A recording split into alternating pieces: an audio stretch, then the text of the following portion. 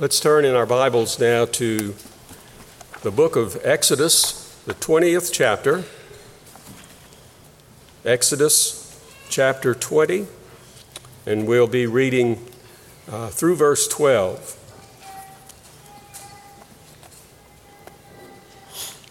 Let's hear now the word of God. Exodus 20 at verse 1. And God spoke all these words, saying, I am the Lord your God, who brought you out of the land of Egypt, out of the house of slavery. You shall have no other gods before me. You shall not make for yourself a carved image or any likeness of anything that is in heaven above, or that is in the earth beneath, or that is in the water under the earth. You shall not bow down to them or serve them, for I, the Lord your God, am a jealous God, visiting the iniquity of the fathers on the children to the third and the fourth generation of those who hate me, but showing steadfast love to thousands of those who love me and keep my commandments. You shall not take the name of the Lord your God in vain, for the Lord will not hold him guiltless who takes his name in vain. Remember the Sabbath day, to keep it holy. 6 days you shall labor and do all your work, but the seventh day is a Sabbath to the Lord your God. On it you shall not do any work, you or your son or your daughter, your male servant or your female servant, or your livestock, or the sojourner who is within your gates. For in 6 days the Lord made heaven and earth, the sea and all that is in them, and rested on the seventh day. Therefore the Lord blessed the Sabbath day and made it holy. Honor your father and your mother, that your days may be long in the land that the Lord your God is giving you. This is the word of the Lord. We're picking up now in our study of the Ten Commandments, commandment number 5. And as we do, let's remember what the whole purpose is of God giving us these commandments. Historically, Christians have said that there are 3 basic uses of God's law. And that in itself helps us as we look at each one individually. The first use of the law is the fact that it reveals God's holy character and our lack of such.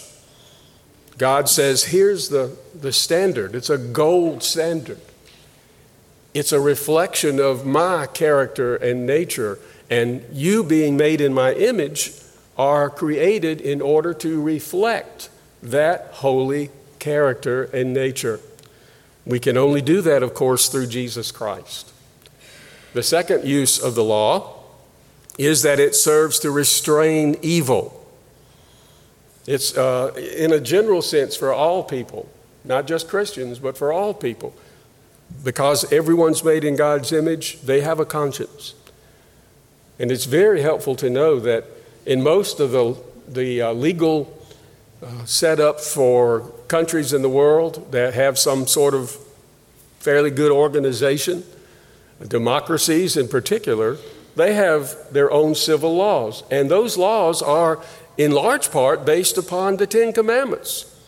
Maybe not by design so much as by the fact that being made in the image of God, we just know that there are certain things that are right and wrong and certain things that deserve punishment in order to apply justice when wrongs are committed, when laws of the state are broken.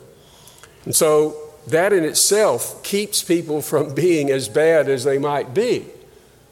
Most people, if they're thinking about robbing a bank, might have reason to pause before they do so. You know, if I get caught, I might spend the rest of my life or a good portion of it in jail. Things like that. And the third use of the law is it instructs believers in how to live for Christ. Once we come under conviction that we are lawbreakers in the sight of God, we see our desperate need for Christ. We sang, I run to Christ. And when we do, the Lord is changing us, making us new creations in Christ. And one of the things he does is give us a desire to obey him out of love. And Moses here made very clear when he mentions what God says about God's commandments. Who love me and keep my commandments, it says. We are to do that. Well, how do we do it? We do it by keeping God's commandments. And so that is a way for us to obey and glorify God, keeping his commandments. Now, these commandments are still in force today. We need to emphasize that because a lot of Christians have figured out a way, they think, to say, that's the Old Testament, that's the Old Covenant. Christ came to do away with the law. We are under grace and not law anymore, so we don't have to be concerned about keeping the Ten Commandments. Well, it's true we don't have to be concerned about the ceremonial law or the civil law that was in place under Old Testament Israel. But we do still have a moral obligation to God to keep his moral law. The Old Testament commandments are mentioned numerous times in the New Testament. And so we know that those are still in God's intent for us. Christians must embrace the divine, heaven-given significance of these 10 words. That's what they were called in the Bible, not the 10 Commandments, but the 10 words. The 10 words, and they must earnestly seek to apply them to their lives, and if they have young children, they need to apply them to their children's lives as well. The fact that our society is in the process of a wholesale dumping of these 10 commandments in one way or another should be proof enough of what happens when we abandon our keeping of them. We've gotten further and further away as a society from taking the 10 Commandments seriously. And what do we have to show for it? How has it helped us as a society? I think we probably would answer by saying we have nothing good to show for it. It's only gotten worse. Let's connect those dots. Blessed is the nation, the people, whose God is the Lord. And we want to be faithful as God's people regardless of what our culture does, regardless of what our country does, but we still desire to see at least that general respecting and honoring of those commandments, even by those who don't know the Lord. Of course, only we as Christians can really know those true blessings. We see this happening, this abandoning of the commandments in our homes, in our education systems, in science, in government, in the media. All of these influential elements in our culture are bowing the knee to expediency and compromise and a gradual, if not complete, abandonment of these commandments. We are the ones, the redeemed people of God, who must swim against that tide so we can serve our glorious King faithfully, so that we can shine as lights in this dark world of sin. And as we see here in the 5th commandment, we have a divine encouragement to do so. Note simply 3 things here about this commandment. First of all, the prominence of this commandment. It's prominent in terms of its relationship to the other commandments. You remember we've talked about how the 10 commandments can be divided into 2 parts. The first 4 commandments focus on our duty to God, and the last 6 commandments focus on our duty to people. It's a way of saying, here's how you are to love God, and here's how you are to love your neighbor, which Jesus called, right, the great commandment. So how do we do that? How do I love God? How do I love my neighbor? Well, keep the 10 commandments. Keep the 10 commandments, and you'll be making that good effort to please the Lord and be a blessing. So in these 10 commandments then, the fifth commandment really serves as a bridge between the way to love God and the way to love others. There is a real significance, remember, in the order of these commandments. And now as we look at the fifth, we see how really there's no way that people are going to keep commandments 6 through 10 if they have not kept the first 5. The loving God, and then it all comes back to the home. The home is the key source of obeying and keeping all these commandments. And it's especially important when it comes to people keeping these last 5 commandments. We'll start looking at those, Lord willing, next week when we talk about murder. Now, last Sunday, I wasn't here. I was planning to be here. The Lord had other plans. And I'm glad that my friend Bebo was here to bring God's word to you. But if I had been here, I would have preached on this 5th commandment.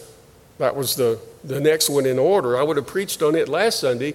And today on Father's Day, I would have preached on you shall not commit murder. And I didn't think that was a good idea. I don't know. So it really worked out wonderfully that today is the day that we're thinking about the 5th commandment, Father's Day. And for the Christian, of course, every day is Father's Day. Every day is Mother's Day. We are to honor our father and our mother. And it doesn't say do it just on those 2 Sundays that have been designated for that. It's a continual duty. And so the commandment is prominent in terms of its placement in the order of these 10 commandments, but it's also prominent in its emphasis on the home. A fundamental component of social order is the home being ordered according to the precepts that God has given us. Go back to Genesis 1 and 2, where God gives the man and the woman specific responsibilities to one another and to come together in marriage and to complete the work or to seek to help fulfill the work of keeping the world and taking care of it and multiplying and having a righteous influence on the world, developing it. God wants us to develop the world with our gifts and skills and abilities for the glory of God. Well, there's another way. That's another way of saying, and listen very carefully, it's a simple statement. As the home goes, so society goes. Now, it's important for us to remember that right now because we are being somewhat distracted with all the things going on in our world. For instance, how do we stop or reduce the explosion of gun murders? I don't know that in past generations this hasn't always been a problem, of course. It has. It has been murder ever since Cain and Abel. A lot of murders mentioned in the Bible. Most of them unjust. They would be unjust if they're murders, which we'll get into next week. But the answer to that question, of course, the Christian knows. The Christian knows that the answer to every human problem is the gospel of the Lord Jesus Christ, who alone can change our hearts and help us overcome those sinful desires that can get the best of us in all kinds of ways. So the real answer, if you want to look for an answer to that particular issue, I'm not trying to be political, but the answer is not found in just taking away instruments of murder. If we could get rid of all the guns in this country, what would murderers do? There are going to be people who want to murder other people. If they can't do it with a gun, they'll find something else to use. No, the answer is deeper than that. The answer is those people should have had and probably did not have a good home life. Father and mother being faithful to their responsibilities, and one of those responsibilities is to train and teach their children to honor their father and mother. And as we'll see, that means something more than just your literal father and mother. The home situation in our country is dire. I was amazed, looking back over recent statistics, to find that there are 25 million children without a father in our country, a biological father. 25 million. No need to get into the reasons why. That's not our concern right now. And that comes down to 1 in 3 homes are without a father. 1 in 3. And guess what state has the highest percentage of children without a father? You guessed it. 34.3%, I believe it is, in Mississippi. Followed by the second worst, Alabama. Followed as the third worst, Louisiana. We're right in the fatherless belt. And of course, it's all over the country, but that is a major issue that doesn't get much attention, certainly not from the perspective of God's wisdom. So all of that is to say that no family is perfect, but numerous studies indicate what the Bible tells us anyway, that there's a great difference between having a father and a mother in the home. Again, they won't be perfect fathers and mothers, but their mere presence brings stability. And then, of course, if they're seeking to do things God's way, it's a glorious and wonderful thing. That doesn't guarantee that the children will grow up to be Christians and all of that, but there's a much greater possibility that that will happen. So covenant promises that God makes to us. Children in the home learn authority. And that's what this commandment is really telling them. You need to respect or honor your father and mother because they have the God-given authority to lead you, to love you, to care for you, to protect you, and to prepare you for life under God. The job is not primarily given, the job of parenting is not primarily given to government. It's not given primarily to school, not even given primarily to the church. All of those institutions can be helpful.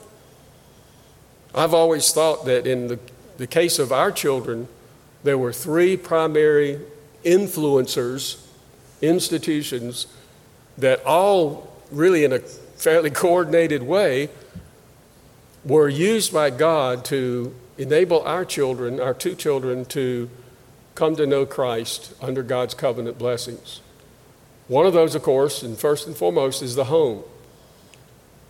Were my children's parents perfect? No. Especially the father. Especially. Were our children perfect? No.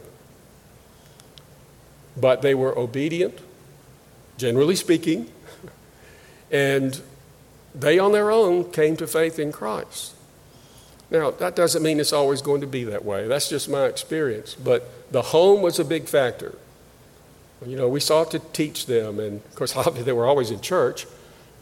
And I never liked that phrase. My mother and father, or mostly my mother, used to drag me to church every Sunday. We didn't feel like we ever had to drag our kids. They just went. That's what we do. So the home, the school. Our children were able to have, for a large part of their education, schools that, if they weren't explicitly Christian schools, they honored the Christian principles. And then, of course, the church. Home, school, church. The best combination of those that a parent can put together for their kids, and it will vary from family to family, the best combination of that, of course, is going to be some combination of those three, but most important of all is the home. Now, when the family, we need to again connect the dots. When the family is destroyed in a society, the society is destroyed. That's how important the family is. A society cannot prosper, it cannot survive, but only to the extent that there's reasonable health in family life. Resist the temptation to say, oh, the government needs to do this. Resist the temptation to try to think that the answers are beyond the home.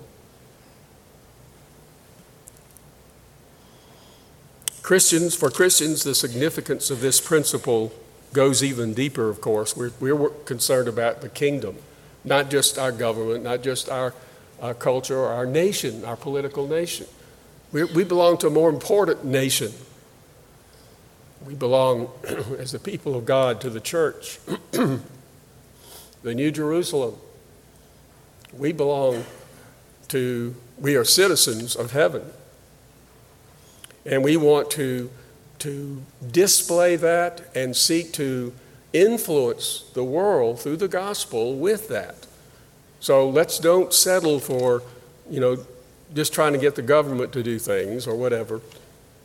There may be a place for that at times, but we still have to make sure we do not minimize or neglect our duties in the home. Someone has said that God intends the family to be our first hospital, our first school, our first government, our first church. If we do not respect authority at home, we will not respect it anywhere. Now, Martin Luther, I believe, is the one who said that every home should be a little church. It's a wonderful way to look at it. How much priority are you giving to your family? Is your family near the top of your most important list, just below your commitment to God? Quickly notice, secondly, the practice of this commandment and the promise. The term for honor is a Hebrew word that means heavy or weighty. You know how we'd say of someone who's very influential, he carries a lot of weight in what he does. They're not talking about the fact that he weighs 260 pounds. That's another kind of carrying a lot of weight. We say that when we say somebody has a good bit of authority and influence. To honor your parents is to not treat them lightly. Treat them heavily. They carry a lot of weight in the eyes of God and in the way God has arranged the home. The parents are the heavy hitters in the home. They carry a lot of weight because they are given authority by God to rule over their children. And that means for parents, God has delegated this responsibility to parents to lead their children, as I mentioned, to love them enough that you will instruct them in the Word of God, teach them how to live for God, to glorify God, to honor God, and to love one another. Of course, Ephesians 6 and Colossians 3 tell us that parents are to do that in the New Testament. For children, this means you should look on your parents as God's servants to love you, provide for you, and train you to love God by believing in His Son, the Lord Jesus Christ. so that you may live to do His will with your lives. That's the children's purpose, to live to do God's will in their lives. There is to be no arguing, no complaining, no disrespectful talking to your parents or about your parents. Appreciate their sacrifices for you. Parents have to sacrifice a lot, not just with money. Children usually don't understand that till they get older. I know I didn't. And thank them. Children, do you think about that? Do you think about how you should thank your parents when they do things to help you, to provide for you? Thank you, Mommy. Thank you, Daddy. I love you.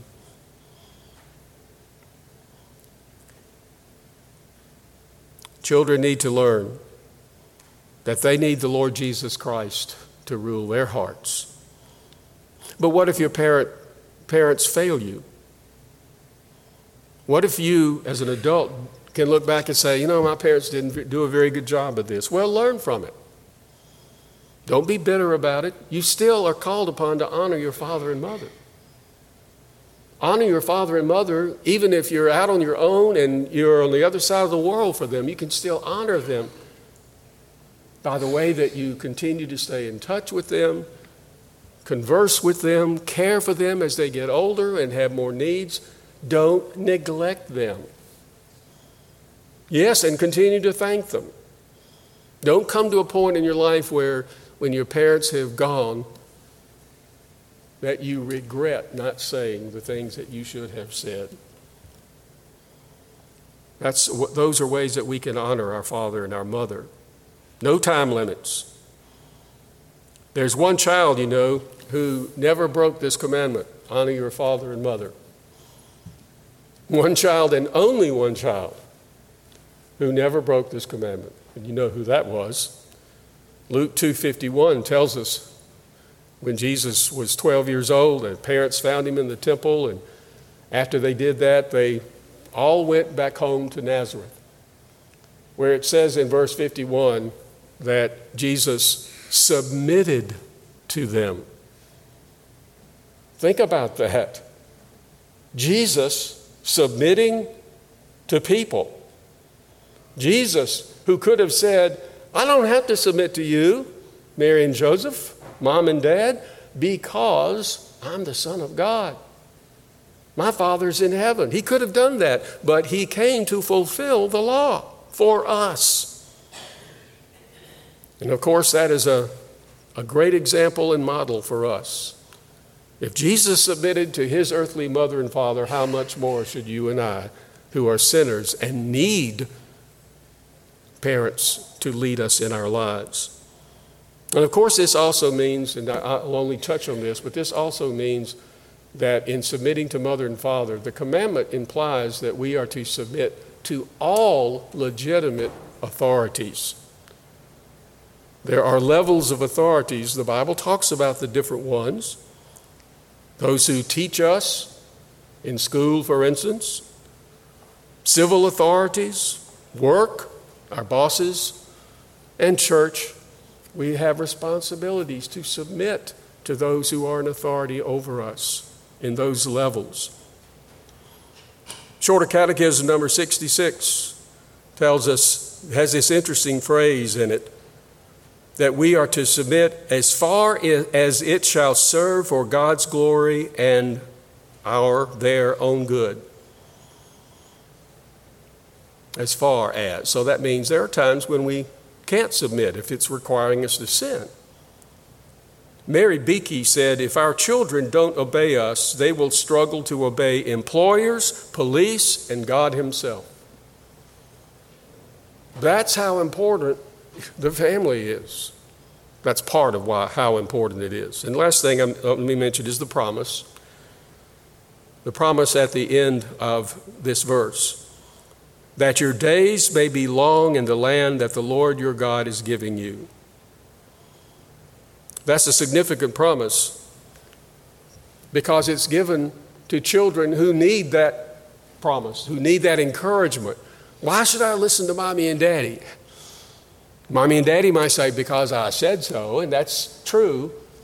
But they also need to teach their children because God says so. Don't leave that part out. It's too easy to make excuses for not honoring our parents.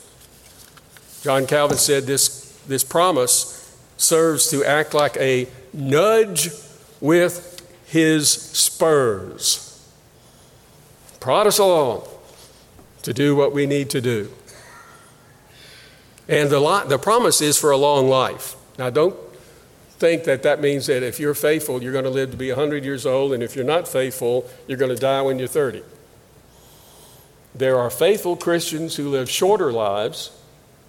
Think about Jesus. And there are unfaithful Christians who can live to be 100. So don't go by that too strictly. It generally does mean faithfulness to Christ results in a long life, however, maybe 70 years, maybe 100 years, whatever it is. But even more importantly, it is a full life. Remember at the end of Job, it says, and Job lived 120 more years and lived a full life, full of days is the phrase it uses. Full of days. That means fullness of life, rich and blessed. Let this promise sink into your mind and heart. Don't look over it too quickly. That your days may be long in the land that the Lord your God is giving you. For them, in Exodus 20, that meant the promised land of Canaan. For us, yes, we live in the world. We're a part of this world right now. But ultimately, it means the promised land of the new heavens and the new earth. And we will have long days there, eternity in the best place possible. The fifth commandment is truly a weighty commandment.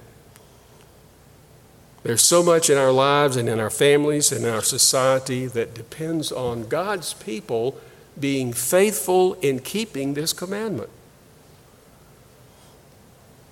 But you might well wonder, how can I possibly keep this commandment? Every one of us in here, this applies to you. You may not be an actual father. You may not have children if you're grown. But you have responsibilities to honor those in authority over you on those different levels. You may be a child wishing that you had a dad in your house. Well, you have to honor that position, and you have to follow the guidance of your mother and the church. We need to step in, men, and help fatherless families. Be a mentor. Find someone that you can help. If you do not have children in your home now, there's so much that we can pass on. Through the grace and power of God, the Holy Spirit, we can, with Joshua, say, as for me and my house, we will, not we hope or we might, we will serve the Lord. Ask the Lord to enable you in whatever station in life you are right now, whatever your specific situation may be, to apply this commandment to your situations. Ask yourself, am I doing what I should be doing? Where do I need to make adjustments? Where can I improve? What do I need to stop doing? What do I need to start doing? And then follow up on that. Confess your failures. We all have them. Find grace from the Lord, and the Lord will honor this promise. Let's pray. Lord, we pray that you would instill within us, maybe in a fresh sense, the importance of this commandment. And we pray that not only for ourselves, but we pray that for the fathers in this room, the fathers in our congregation. Lord, may they be diligent and faithful to lovingly lead in their homes and to instruct and train and prepare their children along with their wives so that the children would see both father and mother showing the love and the grace of Jesus before them and preparing them for the world. Father, we pray that we also would see your blessing beyond our own congregation. We pray for all fathers and mothers that are serving you through Christ in our land. Strengthen them and help us, Lord, not to compromise with the weakening of our culture from these commandments. We pray all of this in Jesus' name. Amen.